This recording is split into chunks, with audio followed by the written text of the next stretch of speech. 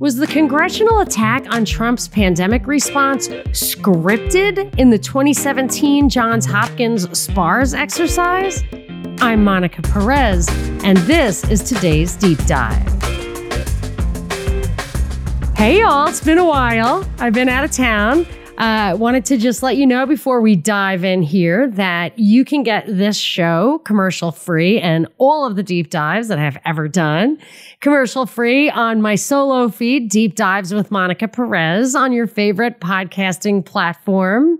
And you can also get all of my shows commercial free and all of Binkley's shows commercial free, including the premium stuff on rockfin.com/propaganda report. So join us here, join us there. Join me on Deep Dives with Monica Perez, whatever tickles your fancy. But for now, strap on your tanks because we're going for a dive and we're going to just take a giant stride off the platform provided by Politico. Here's the headline. Trump White House exerted pressure on FDA for COVID-19 emergency use authorizations. And there's a big subtitle too. A report by House Democrats examining the pandemic says Trump officials sought vaccine approvals to sway voters before the 2020 election. Now, for me, those are two totally different things. The emergency use authorizations for certain COVID therapeutics, which we will discuss, is quite different, in my opinion, from fast-tracking vaccine approvals. I'm going to tell you the details of this article and the Congressional report they're referring to. And I'll tell you, in the end, all in all, I feel like Trump was totally right. I'm not totally right. The vaccine stuff I didn't like, but I was not convinced by the congressional stuff. And it's funny because it's clearly partisan. So it's the Democrats that put this report out. And it's the way they present the report. It's so partisan and histrionic and, sensationalistic. But there's stuff in there that I want to cover. And one thing that I found really interesting about it is in the way they present their arguments, and even just the fact that they're doing this, it is straight out of this SPARS document from 2017. And I'm going to tell you about the SPARS document. I'm going to tell you about the congressional stuff. I'm going to kind of give you the takeaways here. But the thing about all of this is when you look at how a lot of this stuff unfolded and you look back at the scenarios, all coming out of Johns Hopkins, some of the scenarios that were older came out of Rockefeller Foundation, but a lot of stuff comes out of Johns Hopkins. And you can see that it feels like it's all scripted, that it's orchestrated, that there's some kind of conspiracy either to make these things up or at least to script out how the propaganda is going to work. So, and there's some value also because it's not over yet. This that I'm looking at here from this congressional stuff is from the last chapter of the SPARS document, which is only actually about a page long. I might read you the whole thing. But first, let me tell you what the specifics are in the congressional reports. There were two reports. The first one criticized the Trump administration for encouraging the idea of herd immunity. And they're suggesting that cost lives. Now, I'm not convinced. I'm not convinced herd immunity is not a fair, but I think that's what we're experiencing right now. And then the second report, which this latest Politico article was referring to, talks about the Trump's White House's efforts to get hydroxychloroquine, that emergency use authorization extended, that it was trying to get convalescent plasma approved, and that it was trying to bypass, kind of fast track just by a short amount of time, but fast track the vaccine approval so that they could start rolling the vaccines out before Election Day. So this is happening in the fall of 2020. Now, I don't like the fast track vaccine things. I don't like the vaccine stuff at all. But the other stuff, the herd immunity and then hydroxychloroquine, I'm not convinced that was a bad thing. I think they should have pushed the EUA on that. And I wonder, the convalescent plasma, right? Or I guess it was around that time. I can't remember, but one of my brothers got COVID. He was actually in for another procedure, but he got super sick and he could not get the other procedure, but he was in the hospital talking to the doctor about the other thing, and they admitted him. And I was like, oh my gosh, this is terrible. Like, I was worried about if he would get good treatment there. And the word came down that they were giving him this convalescent plasma. It was like a 4-hour blood transfusion or something. I don't know. And he just turned around immediately. And I thought, wow, I guess they're giving them good stuff in the hospital now because the vaccines just rolled out and they want the numbers to improve of people being sick. Like, I thought there was a lot of funny business going on there. And the convalescent plasma I had very high hopes for. It's not the same thing as like the antibody, like pill or whatever. It was like a blood transfusion. And boy, did it fix him right up. So when I'm reading this Trump thing, I'm thinking they were probably getting stonewalled at every turn for all these therapeutics that could have worked, because then you can't fast track the vaccine. And so reading this entire congressional thing, it actually made me feel like Trump and his crew were really trying to get good stuff through for the most part. But the reason I'm going back and forth is that there are some quotes from this article that remind me so much of the SPARS thing that first I want to tell you about what the SPARS thing is, and then we'll go a little more back and forth. So in my opinion, the SPARS thing is really a propaganda blueprint and practice exercise just to see how it would go. And just the title alone will tell you basically what it is. It says it's a scenario. And the scenario is and the way they do these scenarios, it's Ogilvy and Schwartz. Like, this guy was in the Stanford Research Institute. He did that Rockefeller Foundation 2010 report on how to get technology to the far corners of the earth, no matter what the world atmosphere is like. And they did 4 different scenarios for that. He also did like the Esalen Institute and a lot of like really deep state kind of, seems like CIA counterculture stuff in the 60s, maybe not the 60s, but maybe the 60s. He's pretty old. But anyway, so the scenario they chose for this, which is a novel coronavirus that causes a respiratory disease, and it was going to be in the near future. It was like supposed to be 2025. They said that the atmosphere would be an unbridled global access to information coupled with social fragmentation and self-affirming worldviews. And I think we pretty much got that. But this is from 2017, which was right after Trump got elected. And I feel like they gave us social fragmentation on purpose. They wanted to put us in silos. I've talked about it before. And that the self-affirming worldviews comes from social media, let's say, that's tailored to a particular fragment of society. And then the subtitle there is Risk and Crisis Communication Dilemmas. Risk and crisis communication dilemmas in this atmosphere. So you have lots and lots of information. You have social fragmentation. You have self-affirming worldviews.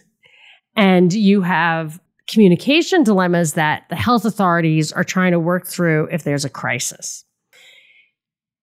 So as they go through this, they go through a lot of different details and they talk about how to handle each eventuality. So the one I've talked about before on the air is chapter 12, don't put all your eggs in one basket. It said, what if there's a massive power outage in some state or bunch of states when you're rolling out the vaccine? Can you get through to people without using digital media? And the answer was yes. And it told you how. And it was like, it's going to be a lot of work. It's going to cost a lot of money, but you can do it. And I feel like that's what they did with the Texas outage. So if this doesn't go too long, then I can go through some of the other unbelievably parallel details from the SPARS documents to the actual thing that we experienced, whatever it actually was. So that's what this thing was. And when I read the report from the recent Congressional report, it sounded so much like what they were brainstorming in the very last chapter, chapter 19, SPARS Aftermath. And I'm going to read that to you after I read the statement from the subcommittee chairman, Clyburn, that was in the first report. He says, The Select Subcommittee's investigation has revealed extensive evidence of the Trump administration's efforts to undermine the nation's public health response to the coronavirus crisis in an attempt to benefit the former president politically. As today's report makes clear, senior officials in the previous administration embraced a dangerous and discredited herd immunity via mass infection strategy promoted by non-expert advisors like Dr. Scott Atlas, and recklessly allowed the coronavirus to infect Americans before vaccines were widely available. This dereliction of duty resulted in significant loss of life that could have been prevented. We must honor those we've lost. This is the part that really reflects SPARS. We must honor those we've lost by bringing this shameful recent history to light and ensuring that it is never repeated. Politics must never again be prioritized over the health and lives of the American people. So a big part of this aftermath section of the SPARS document was how to make amends for pushing therapeutics that were not fully vetted and for the sacrifices the public made in accepting a vaccine without long-term trial data. So let me just read one quote out of the SPARS thing in light of what the Clyburn quote is. They say, as the pandemic tapered off, several influential politicians and agency representatives came under fire for sensationalizing the severity of the event for perceived political gain. As with many public health interventions, successful efforts to reduce the impact of the pandemic created the illusion that the event was not nearly as serious as experts suggested it would be. And then here's what I think is most relevant. President Archer's detractors in the Republican Party. So President Archer, the president here, is Democrat. So they have the parties flipped in the SPARS thing. So the Republicans are the highly vaccinated party, and the president they're criticizing is Democrat. So it says, President Archer's detractors in the Republican Party seized the opportunity to publicly disparage the president and his administration's response to the pandemic, urging voters to elect a strong leader with the best interests of the American people at heart. So they anticipate all this back and forth. And in the real one, they continue by saying, in the second report, the Select Subcommittee's findings that Trump White House officials deliberately and repeatedly sought to bend FDA's scientific work on coronavirus treatments and vaccines to the White House's political will are yet another example of how the prior administration prioritized politics over public health. So that was another Clyburn quote. So that just, reading both of these or all three of these quotes kind of one after another, they sound the same. Not that it isn't predictable, like how politics works, but some of the details are like eerily similar. One of them was that the Democrat president, this guy's predecessor, but still a Democrat, that it was a woman, that she hesitated to accept the therapeutic that was being pushed on behalf of her unborn grandson. And because of her hesitation, the Republicans fully embraced the therapeutic and probably the vaccines as well, because they wanted to show that she was stupid and they were smart, that kind of thing. But that's exactly what they did, except for flipped with hydroxychloroquine, which Trump embraced. But I'll tell you why I think, actually, to get back to the real story, I feel, and Politico didn't really get too much into it, but I guess they felt they had to read a little bit of the response so the guy who's taking most of the heat for this is Peter Navarro, who was a former trade advisor under Trump, but he also worked on the administration's coronavirus response. So he made a statement to Politico, who's writing this article, that Navarro maintains that he believed hydroxychloroquine was a valuable treatment for COVID, and he was justified in carrying out Trump's orders to apply pressure to the FDA to make sure the drug was widely accessible. I'm down with that.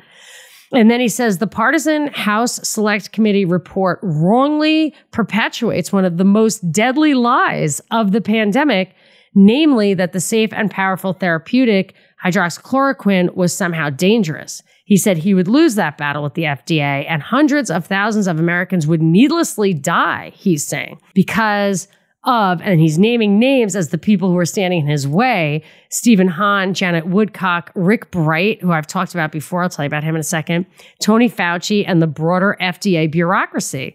The result will forever be a stain on the FDA and a shame on the House subcommittee for perpetuating the lie. I mean, that's probably an under-repeated quote, but that seems right to me. It feels like if that's what they're focusing on, they probably don't have a lot. But I don't know if you remember this, but I did talk about Rick Bright, who was in charge of funding trials. I guess the government pays for the freaking trials, for pharmaceutical companies. I mean, isn't that just sick? We pay for the trials. They push the drugs. We force you to get, the government forces you to get the drugs and then takes the tax dollars and pays the pharmaceutical companies. I mean, it'll make your head explode.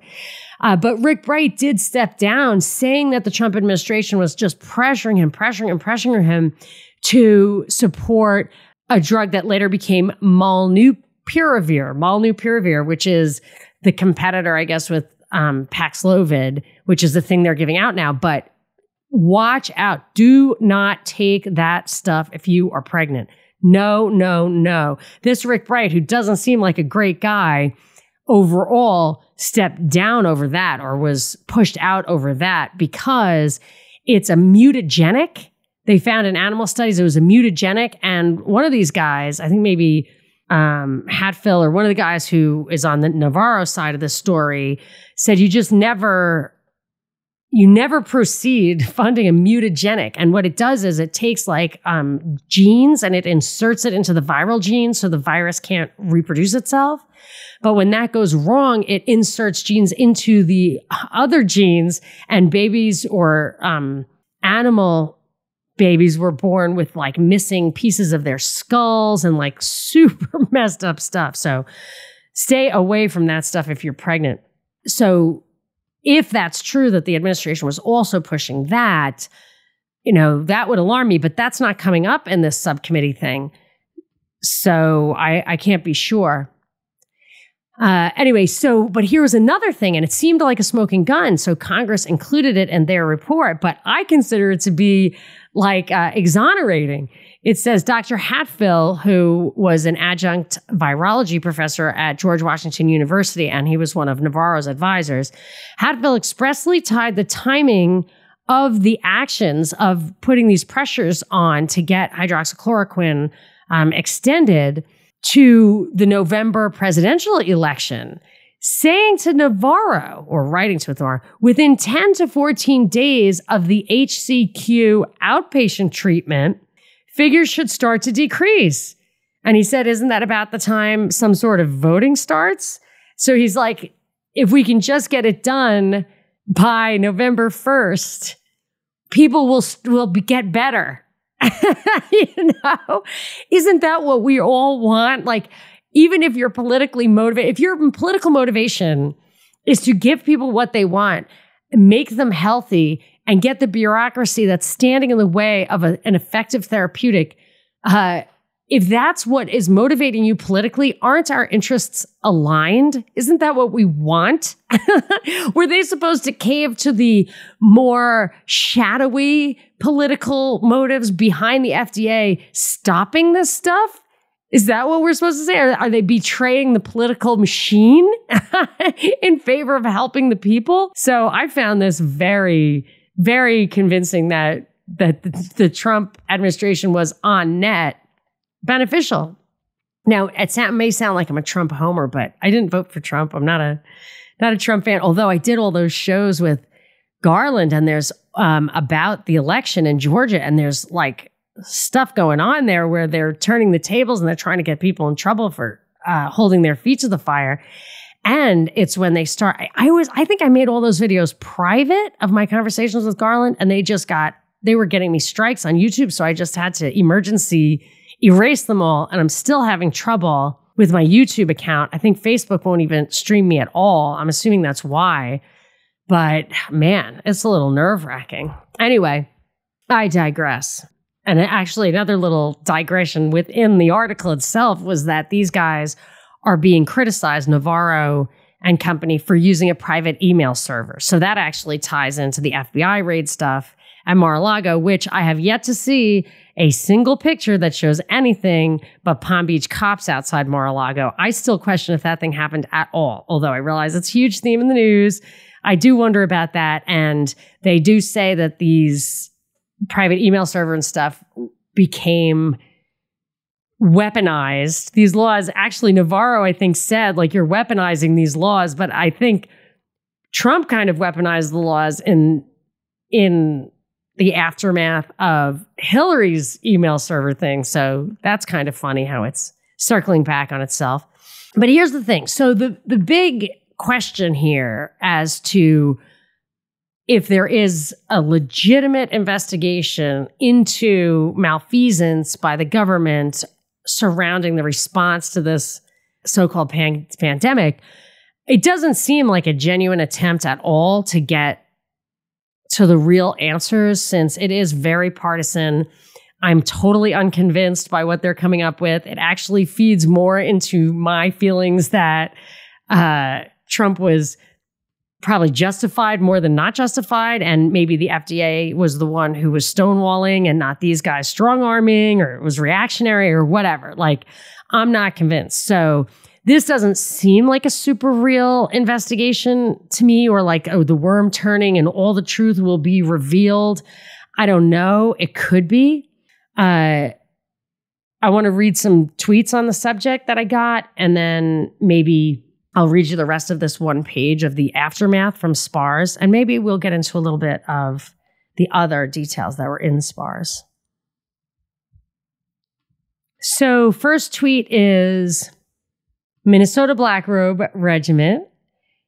He says, regime angling to accuse Trump of profiteering from the coup and using political power to sway advisors to do as he wanted done for the sake of political gain. Yes, I see that. And then he goes on to say, a setup to further DQ DT for being a viable candidate in 24.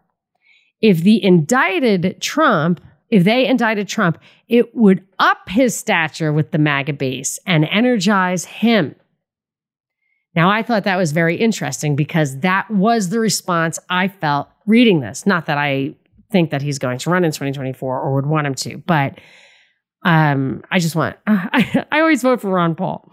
So the idea that this is just pissing people off, kind of like the FBI raid, I think may be true. Now, it also feeds a narrative that the other side parrots, but I think as far as getting people off the couch, it's probably more reactionary.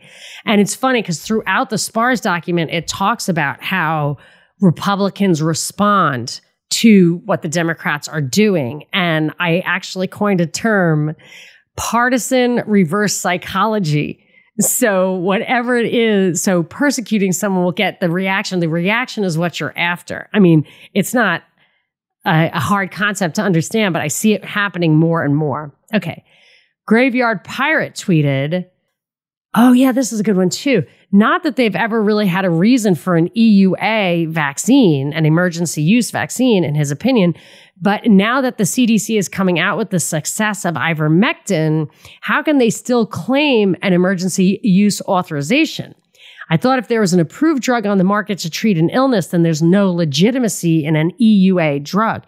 Yes, that's my understanding as well. And another thing that came up in the SPARS document over and over again was using not only the vaccine court, but the PrEP Act, which is a real thing. And it seems to me this document, this scenario seems to me to just be for the pharmaceutical industry, telling them how to CYA and all this. Because what they do is they say all this stuff will fall underneath the PrEP Act, which, like, vaccines have liability protection, but it's pretty well defined how and when. Whereas the PrEP Act covers a lot of stuff, therapeutics, all kind of medical countermeasures, vaccines, stuff like that are under an emergency use authorization. It extends who is protected from liability and all that. And then even in some of the aftermath stuff in the SPARS, I think that chapter is called something else, Vaccine Injury, Chapter 17. It says that when parents with injured children, I mean, vaccine injury is in here. There's a chapter about it. When parents of children who were injured or who they thought were injured by the vaccine wanted to get the liability shield lifted and expose the pharmaceutical companies. They were placated by assurances that the PrEP Act would cover them and that Congress would fill up the PrEP Act coffers. There's a liability injury kind of fund in the PrEP Act. So the PrEP Act insulates the pharmaceutical companies and a lot of other things from liability, but they pay out injured people with taxpayer dollars in this PrEP Act thing. And in the SPARS document, it says, tell them that they're going to get PrEP recovery. So they drop all these actions to get liability immunity lifted. And then later it says, oh, well, we're going to push off paying them out until long-term studies are completed. So it will take years before they can even try to prove that they should get recovery from PrEP. Like, it's really sinister the way they're doing it in this. But in the SPARS document, they use actual real shields and strategies. So the last tweet I got was, where is this investigation going? I would say it's directly to the scapegoat that is about to be sacrificed for the public's care. And I think that's what they're saying here, is that I think there's a chance that Trump's being scapegoated. Or, maybe it's going to give him an excuse not to run in 2024. I don't know. But let me read some more stuff out of this. It's a few paragraphs, but it's better than you having to track down the document. Okay, a widespread social media movement. This is all in Chapter 19 of SPARS Aftermath. A widespread social media movement led primarily by outspoken parents of affected children, coupled with widespread distrust of Big Pharma, supported the narrative that the development of SPARS medical countermeasures was unnecessary and driven by a few profit-seeking individuals. Get this next line. Conspiracy theories, remember this was written in 2017. Conspiracy theories also proliferated across social media, suggesting that the virus had been purposely created and introduced to the population by drug companies, or that it had escaped from a government lab secretly testing bioweapons. I mean, I would say you can't make this stuff up, but I think they made this stuff up. Okay, it goes on to say, here's the stuff that sounds like it could be headed toward the scapegoat. After action reports, government hearings, and agency reviews following the pandemic were too numerous to count. As the investigations grew in intensity, several high-ranking officials at the CDC and FDA were forced to step down and withdraw from government in order to spend more time with their families, quote. Now, remember, a lot of this stuff is flipped. So the Republicans are the vaccinated ones and the FDA is the bad guy. Exhausted employees of these agencies, many of whom worked long hours, 6 or 7 days a week throughout the pandemic, simply wanted to put the whole response behind them. Little desire remained on the part of decision makers or those who served in the trenches during the response to rehash the events of the past several years. So they anticipate that there will be investigations and that people will have to step down. But the thing that I found really interesting and maybe more forward-looking is Chapter 18, which is called Acknowledging Loss. They have a bunch of people get together, the head of the Substance Abuse and Mental Health Services Administration, as well as other people in the administration. And they talk about the implications of growing negative public opinion regarding the vaccine and the government's perceived indifference to victims of the public health response to the pandemic. The mental health official said, prompted them to acknowledge, no top political or public health figurehead had publicly recognized the collective sense of vulnerability that the pandemic had elicited or the strength that the public exhibited under threat of grave danger. Nor did any national leader publicly acknowledge the public's broad willingness to accept a prescribed countermeasure that promised to end the pandemic, but whose long-term consequences were not fully understood at the time. They collaborated with stakeholders to devise behavioral health guidance for the states, tribes, and territories on how to strengthen the public's coping skills, provide support for grieving individuals, encourage a forward direction, and meet other SPARS recovery needs. It was further recommended that the Health Secretary Nagel consult with President Archer about the possibility of acknowledging the emotional toll of SPARS during a future public appearance. The primary message would be one of gratitude to the American people for remaining strong during the pandemic. Another key message would convey appreciation for adhering to public health recommendations, including vaccinations, to hasten the end of the pandemic in the face of considerable uncertainty. The president agreed to address the country's resolve and recovery in the face of SPARS. Top risk communication advisors from the CDC, the FDA, the NIH, and the Mental Health Administration conferred as a group about how best to frame the president's remarks. I mean, this definitely happens. The group vigorously debated whether it was appropriate for the president, get this, to acknowledge the sacrifice that vaccine recipients had made on behalf of their communities or to console them in their grief over that sacrifice. I mean, I do not expect them to make that statement, but I think they probably had the meeting as to whether or not they should make the statement. So I just find it interesting. I thought I had a hashtag straight out of SPARS, but I can only find one thing in it. I might, the one of straight out of Event 201 might still have like a lot of tweets in it, but if it doesn't, then they're definitely messing with old tweets because I try to keep a record of headlines that reflect some of these scenarios that predate the actual crisis. So there are really, I think I have like a dozen shocking similarities between the SPARS document and what really happened. The details are uncanny, but you'll have to go to the show notes to get that because I want to save time for another summer white pill. Now, this is super personal, so I don't mean I'm like going to tell you my personal, but it's just very personal. Hopefully, this is interesting, but this is how I get my white pills is like when I have positive emotions from a positive experience. So at the risk of showing you my slides from vacation, I'm going to tell you a little bit about what happened. So last weekend was Labor Day, and I went to a wedding of my nephew and his lovely now bride. And I went with my family, like all my kids, and I was preparing to get my daughter to college the next day. So we were all there, and it was in New England.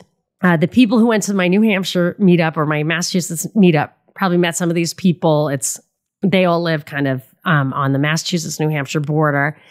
Although this was at a harbor, this was on the ocean. And when I went, I also went to the bridal shower in New Hampshire, and I was so blown away by how, like, I think the word is bucolic, like how normal, how, kind of old-fashioned. And these are not homesteaders like my people, but they are just like people who maybe went to high school together or college together, got married and have kids and have normal jobs, and they're still friends. And like for me, I look at that and I think, I think LA is bad for the psyche in that way because like maybe it's because I'm a transplant. I don't really know, but I just don't get that sense of community and familiarity. And like some of the people, the kids, the friends, the people in the wedding party, like their parents were there because this was an old, community that had been together for a while. And I got a lot of hope out of that. Everybody had babies, little babies and stuff. And I just got, somebody's complaining like, these babies are all crying. It's just like, oh my gosh, it's like church. When the babies cry in church, I'm like, thank God there are babies. I'm not, they left. They didn't stay too. They weren't burning the midnight oil with the babies. It was fine. But I like to hear the babies. Anyway, and I realized how important it is, even if it's your friends or your family or whatever, and the friends kind of become family when you learn that you have the same values and you can trust each other and you contribute. And funny enough, like my takeaway was, because I've been gone, I've lived in different places and I'm not always there for people like physically in the moment. I get there when I can. I help when I can. They definitely come to me and help me. And I appreciate that. And I realized because I brought my kids here and my kids had a terrible time during lockdown. It was very difficult for them. This was just not, they didn't feel like they had roots here. It was just not a good place for them to do that. And I was very worried and I felt a lot of self-doubt as, maybe I was too libertarian when I raised them, or maybe I was like too attentive, maybe I wasn't libertarian enough, maybe I coddled them. Like I had a lot of self-doubt that I didn't prepare them for the real world and to socialize and all that kind of stuff. So I'm at this wedding and I see my sister and it's her son. And it was very clear, like all of her hard work in raising her kids and being part of this community and stuff like paid off. And I was thinking, I didn't do that. But a lot of people came up to me and were like, oh, your children are so lovely and whatever, all the kids. And I was like, wow. So I felt like I contributed to that community, even though I'm like hardly, I don't interact with them. I'm not part of that community, but like I was bringing people into that community who had value. And I knew, I know now that it's over that my kids have those same values, like they're trustworthy and they'll put out the effort and they have compassion. And even if our politics aren't always the same, it's not really political. Politics is just, the freaking screens. I can't stand it. So I felt like we were here kind of isolated, taking care of ourselves and doing the best we could ourselves. And even though we were focusing on ourselves, ultimately when we plug back in, we contribute to that community. And I felt like that's an important takeaway. And I remembered something that I went to Russia a couple of times, actually. I went, took one of my sons at one point, and we went to like the artillery museum, and there was a general, like the most famous Russian general. I have no idea what his name was. And his quote was, they asked him what his secret was. And his quote was, keep your feet warm and your head cool. And it took me the longest time to like realize the broad application of that. And I thought, like, when we were taking care of these kids, like, you want to make sure that they have enough to eat, that they get enough sleep, that, they have the right clothes and everything. Like, you want to take care of them as healthy as you can, but don't like lose your head. Don't lose your cool. Don't panic. Like, keep your head together, and you can get through it. And like, we got through that. And I have to tell you, the coolest thing of the whole event, and look, I am no Pollyanna. I'm not here to tell you like I have a perfect family at all. Like, our family has, it's fractured. It's had a lot of tragedy. We had a tragedy so devastating even over this summer that I would not speak about it, publicly. It was just a very sad thing. And, we've had plenty of problems, but that's why it's so hopeful to me to see people come together. And the culminating moment of this whole thing. So my nephew is so sweet. And he just loves my son. He loves all my kids, but he loves my son who has Down syndrome. And without making a fuss about it, he included him as a co-best man. This is a guy who has a lot of best friends. He's just one of those guys. I think he was like the captain of the football team. Like, he doesn't need, he's not looking for a new best man. Makes my son, and I had nothing to do with it. They didn't bother me with it. They got him the tux and everything. The entire time on the wedding, the whole weekend, they had him with them, and they had him doing all the rehearsals and everything. It was amazing. And he did a great job. And his job, like, people have different jobs when they're in the wedding party. His job was to consult on the music because he has good taste in music. So even though we were out here, they had a Zoom call, my nephew and his fiance and the DJ and my son. And I wasn't even there. They did that list at the wedding. I guess because they had this relationship, the DJ, who was so cool, so professional, so hip, he let my son DJ, and he took it seriously. And he was there, he was sweating because he was dancing so much. His coat was off, his tie was off. My son, I'm talking about, his cuffs were unbuckled. My other son said his suit was so big that he looked like two kids in a trench coat. Because, people with Down syndrome are short. So he's doing it, and he's taking it so seriously. He's got the headphones on. He's doing like scratching the album noise and all that kind of stuff. He had the crowd was going crazy, jumping up and down. And it went on to the point where like people weren't even really excited, like, because this kid has Down syndrome. It was great music, and he was just bringing the energy. And I was like blown away at, what a person can accomplish when they're really loved and respected. And I was just, so moved by that and so inspired by that.